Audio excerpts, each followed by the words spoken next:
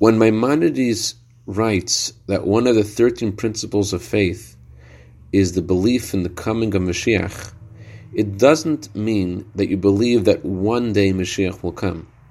It means that you believe Moshiach is coming today. Good afternoon.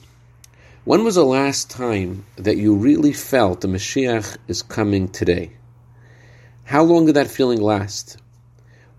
What did you gain by that experience? Or did you lose something? Imagine someone who has never seen anything in their life. They've been blind from birth.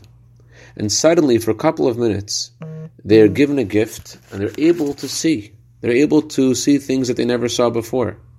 Even though their eyes are closed again and they can no longer see ever again, their world has been changed forever.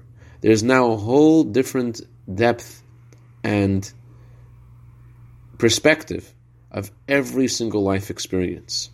Similarly, our belief in the coming of Mashiach changes the color of every experience in Judaism.